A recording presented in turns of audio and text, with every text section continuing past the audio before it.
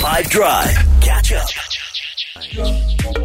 I wanted to talk about three nations in particular who have beaten the odds at the FIFA Women's World Cup. I knew about these nations' problems before, but there was an article from The Athletic highlighting the team's struggles, and I wanted to talk about it. The article highlighted that women's national teams around the world have their disputes with their associations.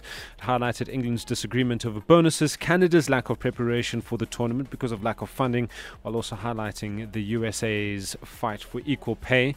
But the emphasis has been on three nations and their problems: Nigeria, South Africa and Jamaica.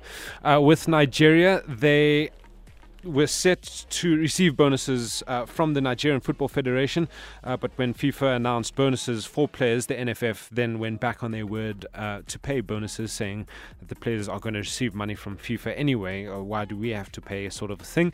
With that, FIFA announced that they would pay the federations, and then the federations would then pay the players. The Nigerian players now have no guarantee that the money will get to them. They even threatened to boycott their opening match against Canada. Currently, the situation is in the hands of FIFPro, which is the International Players Union.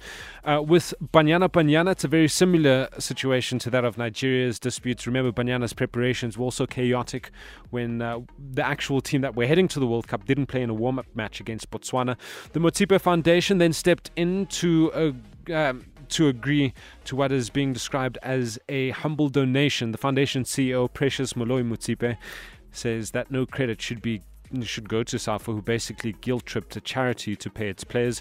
And then Jamaica's story is even wilder. Their women's team didn't exist a mere 10 years ago. In fact, 2014, Sedela and Rita Marley, who are the daughter and widow of Bob Marley, they offered some form of funding just so that the team could play in the 2015 qualifiers. Funding has been a problem for a while. For this World Cup, in fact, the team had to rely on a couple of crowdfunding initiatives and the kit sponsor to even get to the World Cup, like as in go to Australia and New Zealand. I'm hoping that the successes of these three nations on the pitch, making it to the knockout rounds, teaches their federations, or hopefully their federations will learn to support them when the team needs them. And not only when the team runs into success or earns success. So hopefully that is the case in future. That's what I have for you today. If this were a real bit of extra time, this is when the ref would blow the whistle, because it's finished. I have no idea where the whistle is, bro. I've legitimately lost it. I found a stick of glue, a power bank, and access card to get into the SABC. Yeah, I got a stick of glue in my bag. Blow that. Should I? Okay. I wonder what sound it's going to be.